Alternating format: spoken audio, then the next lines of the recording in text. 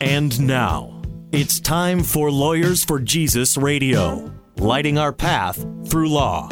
A show about faith in the law and in the marketplace, featuring the partners from the law firm Mauck and Baker. Located in downtown Chicago, Mauck and Baker is nationally known for defending freedom and serving the people of faith. And now, Lawyers for Jesus. Hello, welcome to Lawyers for Jesus Radio. I'm Rich Baker, and today we're going to be speaking with Frank H. Buckley, a foundation professor at George Mason University's Scalia School of Law and author of the new book, The Republican Workers' Party, a book about the 2016 election and the resulting changes to American politics. I am an attorney and a partner with the law firm of Mauck and Baker in Chicago. We are Christian attorneys that focus on serving the body of Christ with its legal needs. We do everything from zoning to estate planning to not-for-profit administration and defending religious freedom. You can find out more about us by going to mauckbaker.com. That's MAUCKBAKER.com, or call 312-726-1243. You can also follow us on Facebook and Twitter to keep up to date on developments about faith and the law. Frank Buckley has written several books and has been published in the New York Post, Wall Street Journal, U.S. Today, and National Review. He has also appeared on many media networks such as CNN, NPR, Fox News, and C-SPAN. In 2016, he worked on the Trump campaign, writing speeches for him and his family, and advising on the transition matters. Frank, welcome to the show. Well, thank you for having me. I'm delighted to be here. Lots and lots of questions for you today. Even before we started the show, we were having quite a conversation here. Why don't we start out by giving our audience a little background? What's your background, both in law and politics, and how do these two intersect? Well, I'm a lawyer. I practice law actually in Canada, but I've been living in the States for about 30 years. I can hear your accent, by the way. It's still there. That's what they tell me. Anyway, I've lived here for 30 years. I'm an American citizen. I'm a proud American. And as you've noted, worked on the Trump campaign. I'm just an academic. I don't know how I got involved in it, but I did. I wrote a number of speeches for the candidate and for members of his family. And I was delighted because I found we were just perfectly in sync. I mean, people may have forgotten where we were about 5 years back. I'm thinking about 2.5 years back, actually. That would do it too. But I mean, we had this jobless recovery. We had a culture war going on, right, where it looked like people of faith were on the defensive. There was a whole gay rights movement, and it didn't look like this was a shield for gay people so much as a sword to be used against people of faith. And people on the left were pretty explicit about that. And then along comes Donald Trump, and the message is completely different. And the way to understand Trump is think about the title of my book, The Republican Workers' Party. Well, I took that from Trump. But, when I talk to Democrats about that, they kind of get offended. Workers, I thought we owned all that. And that was the point. We ate their lunch. Right? And let's go back and just give a little background about it. Trump seemed like such an unlikely candidate. And when he first appeared in the debates, I completely wrote him off. And I am a Republican. So How did you see him differently? And what were you seeing? I saw 17 people on the stage. I saw 16 designated losers. And I saw one guy who possessed the toughness to take on Hillary Clinton. And I did not see him that way at all. How did you pick him out for that? What was standing out? I do. When he talked to Megyn Kelly, there was a famous point where she tried to take him to task for comments he made about women. And what he said is, frankly, I don't have time for political correctness. And, the polls indicated there was a spike of support for Trump afterwards. People were waiting for somebody that tough.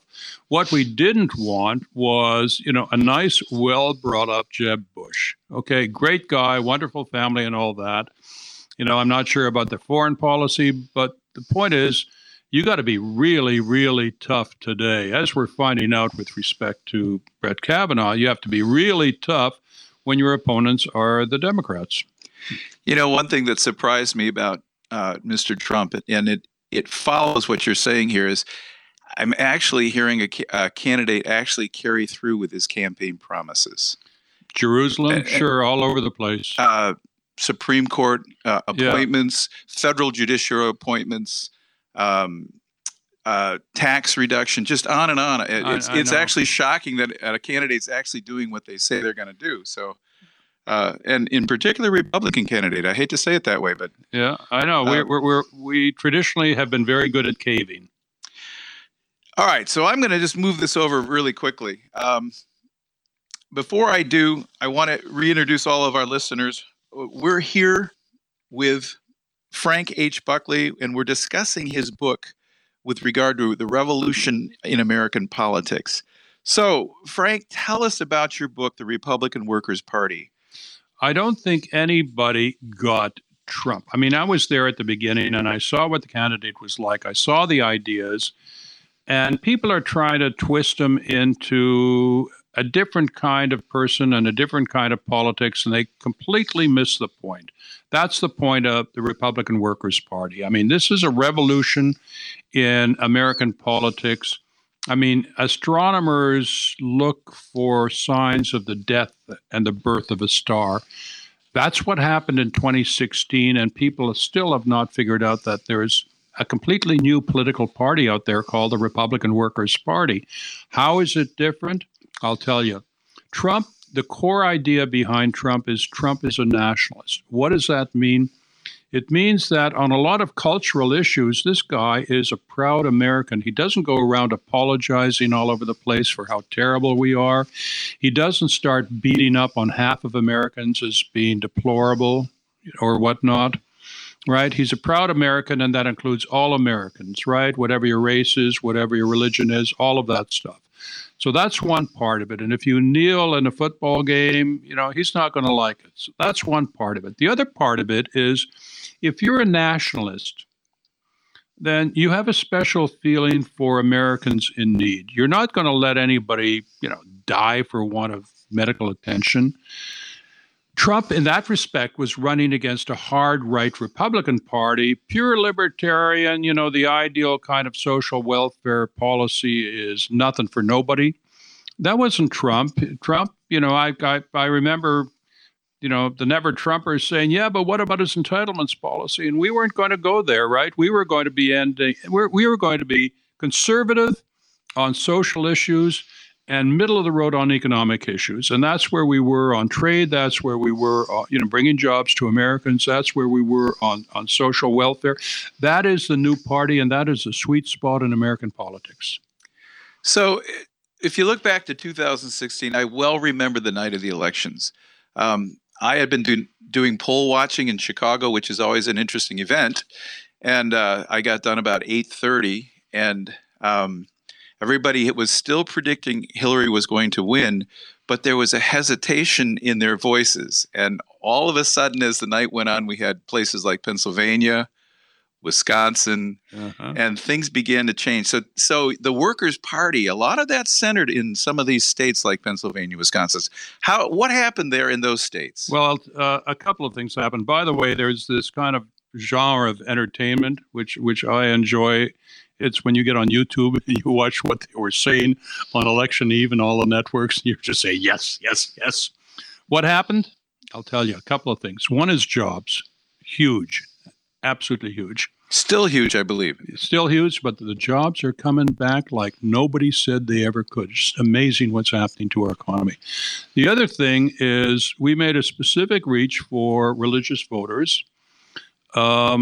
And in fact, the campaign had to be trained a little bit about this. There's one big swing constituency in American politics, the Catholic voter. And Trump started out saying bad things about the Pope. And, we had to do a sharp turn on that one. But we made a big outreach, big interviews on Catholic television, EWTN. And in the end, Catholics +6 for Trump, white Catholics +23. And it was totally under the radar screen for everybody. And when it was all over, I had dinner with a New York Times reporter, and I told him all this. I said, he did an hour interview on EWTN. And the New York Times guy said, what's EWTN? And I thought, yes, you still don't get it. So what was the campaign strategy or promises to what's often referred to as the religious right? Well, mostly Supreme Court justices, right? We thought that the Supreme Court, number one, was just taking way too much power to itself by disregarding the Constitution, by failing to respect the founders' beliefs, and had tilted very much to the left in that respect. So the idea was we were going to get strong, strict constructionists, and that message was loud and clear, and Trump has delivered. How has he delivered for our audience? What he's done is he's appointed nominated one Supreme Court justice who is strongly conservative, I guess Episcopalian fellow, and now we have Brett Kavanaugh, and we're going to see how that'll turn out. In the few seconds we have before break, how do you think that will turn out? Put on your prophecy cap. It's going to be painful, but I think Kavanaugh will get through. You're listening to Lawyers for Jesus Radio. I'm Rich Baker of the firm of Mauck & Baker, and we're speaking with Frank H. Buckley. You can reach us at 312-726-1243. Again, that's 312-726-1243, or at mauckbaker.com. That's MAUCKBAKER.com. Coming up, we will be talking further with Frank H. Buckley about the reform America needs and how we can help. We'll be looking at his book and an insight into the 2016 election. So stay tuned.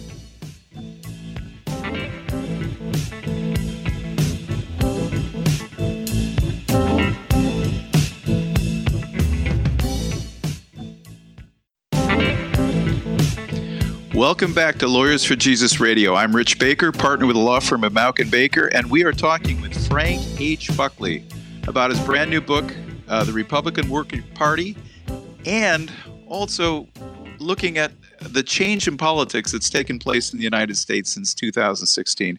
Frank, when we were just talking, we were talking about Supreme Court justice appointments, nominees. That also goes down to the federal bench as well. It's not, and there's been a great change. Now, your background, actually, you were a lawyer in Canada. You're also a law professor here in the United States. One of your courses, I believe, has to do with the Constitution. Tell us a little bit about that course. Well, the most amazing story in American politics is the summer of 1787 when we got our Constitution. And the real story is different from what most people think. The real story comes out from notes taken by Madison and a few other people in 1787.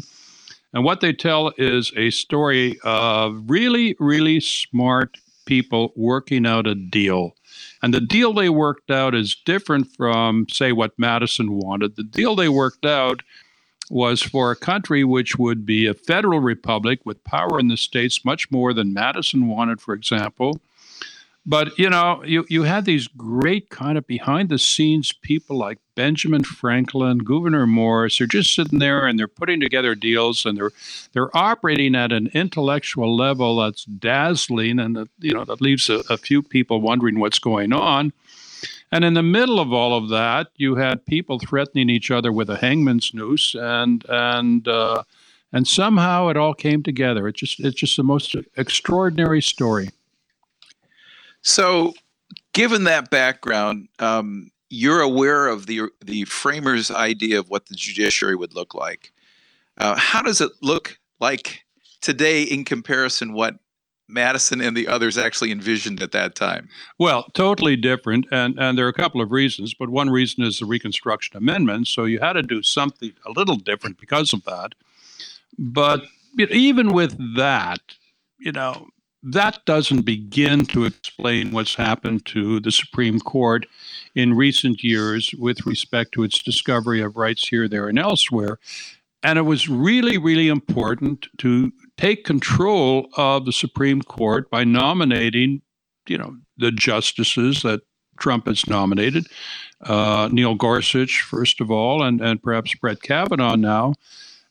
It's really important for the court to back up and let politics do its thing. What we're talking about is a difference between 9 unelected judges and the whole country and all the voters. And the more power you accord to the Supreme Court, the less power you're giving to ordinary American voters.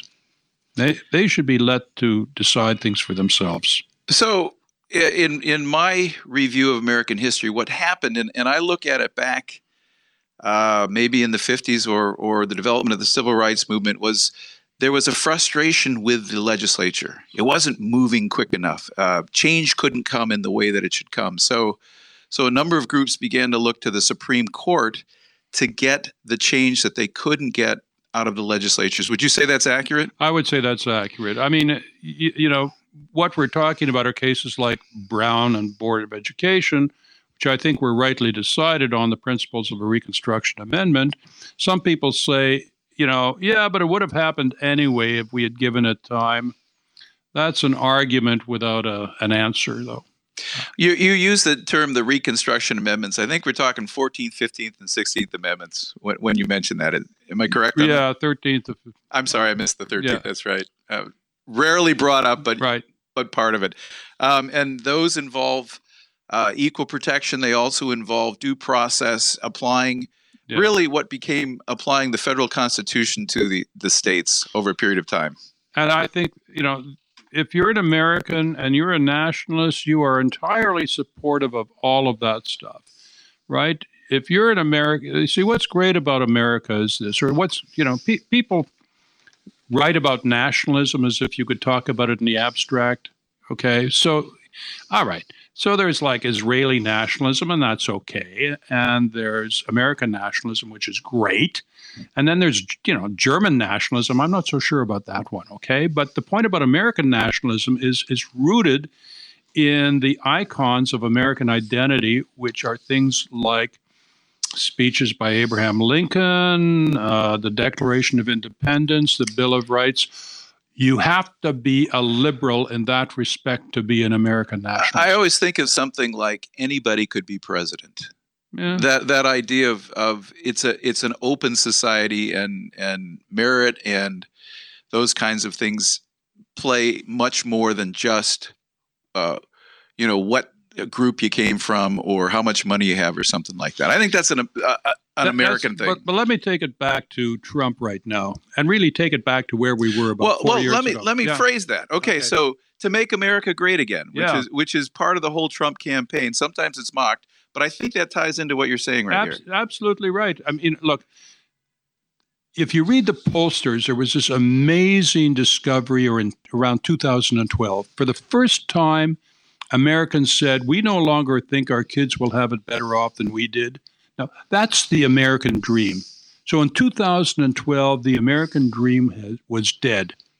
We had become more immobile, more of a class society than a whole bunch of other countries. You know, Canada, much more mobile than us, much more free marketed in a number of ways than us.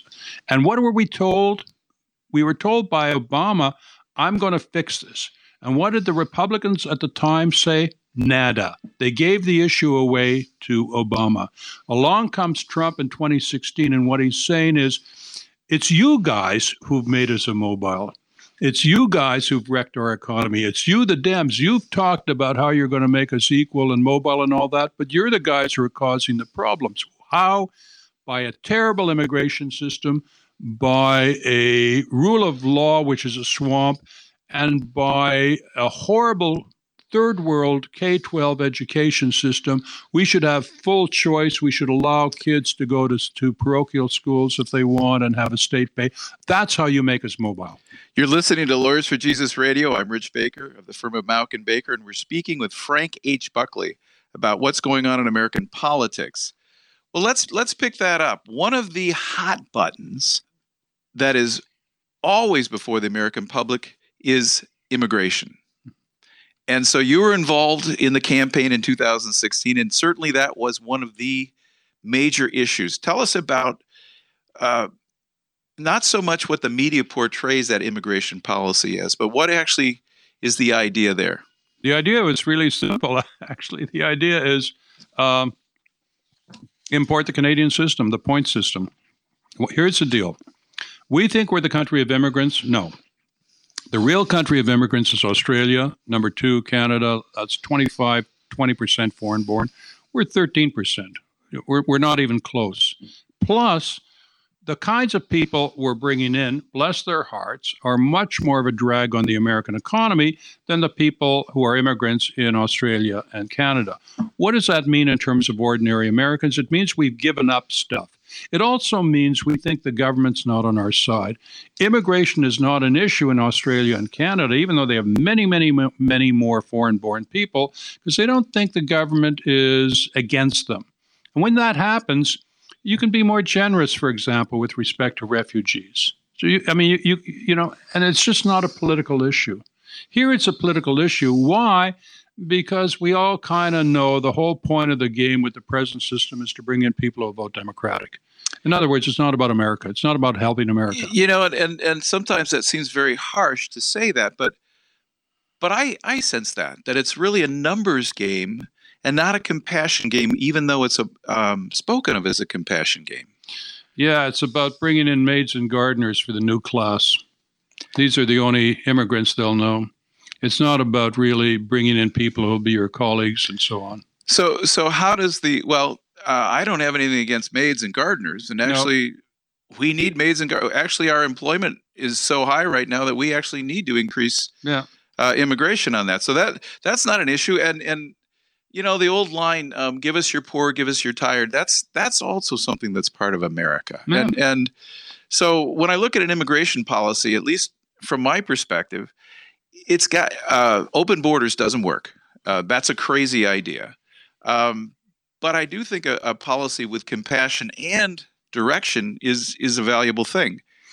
Well, listen, maids and gardeners are wonderful, but if you're looking at two people who are knocking at the door, and one person is going to be, productive and will end up hiring Americans and creating jobs, and the other person won't, then who do you admit? And in other countries, the answer, every other country in the world has a different immigration system than ours. Either they don't take anybody in, or if they take people in, it's, are you going to make us better off? What's wrong with that? I mean, that's pro-American. Okay, and that certainly was part of the issue in Wisconsin and Pennsylvania and other places where the new Republican Workers' Party is taking place, I take it. Absolutely right. That was the whole point. And, once again, the left hates the idea of the Republican Workers' Party because they think they have property rights in ordinary working people. And, what I love is you go to some of the blue-collar communities, particularly the coal mining areas, and you look at how they voted. In Wisconsin, 22 of 70 counties flipped from Obama in 2012 to Trump in 2016. That's not racism. And then you go to places like Harlan County, Kentucky, which is, sacred ground for the left, 90% pro-Trump. Frank, thanks for speaking with us today. How can people find out about your book and hear more about what you have to say? Well, it's just out. It's like 160 pages. You can get it on Amazon. It's the Republican Workers' Party. You'll find it a quick read and short chapters, and it's the inside story. I'm Rich Baker with the firm of Mauck & Baker. If you have a legal need or a question and want a perspective from a local Christian attorney, give us a call at 312-726-1243 or mauckbaker.com. That's MAUCKBAKER.com. You're gonna have to serve somebody. Yes, indeed, you're gonna have to serve somebody.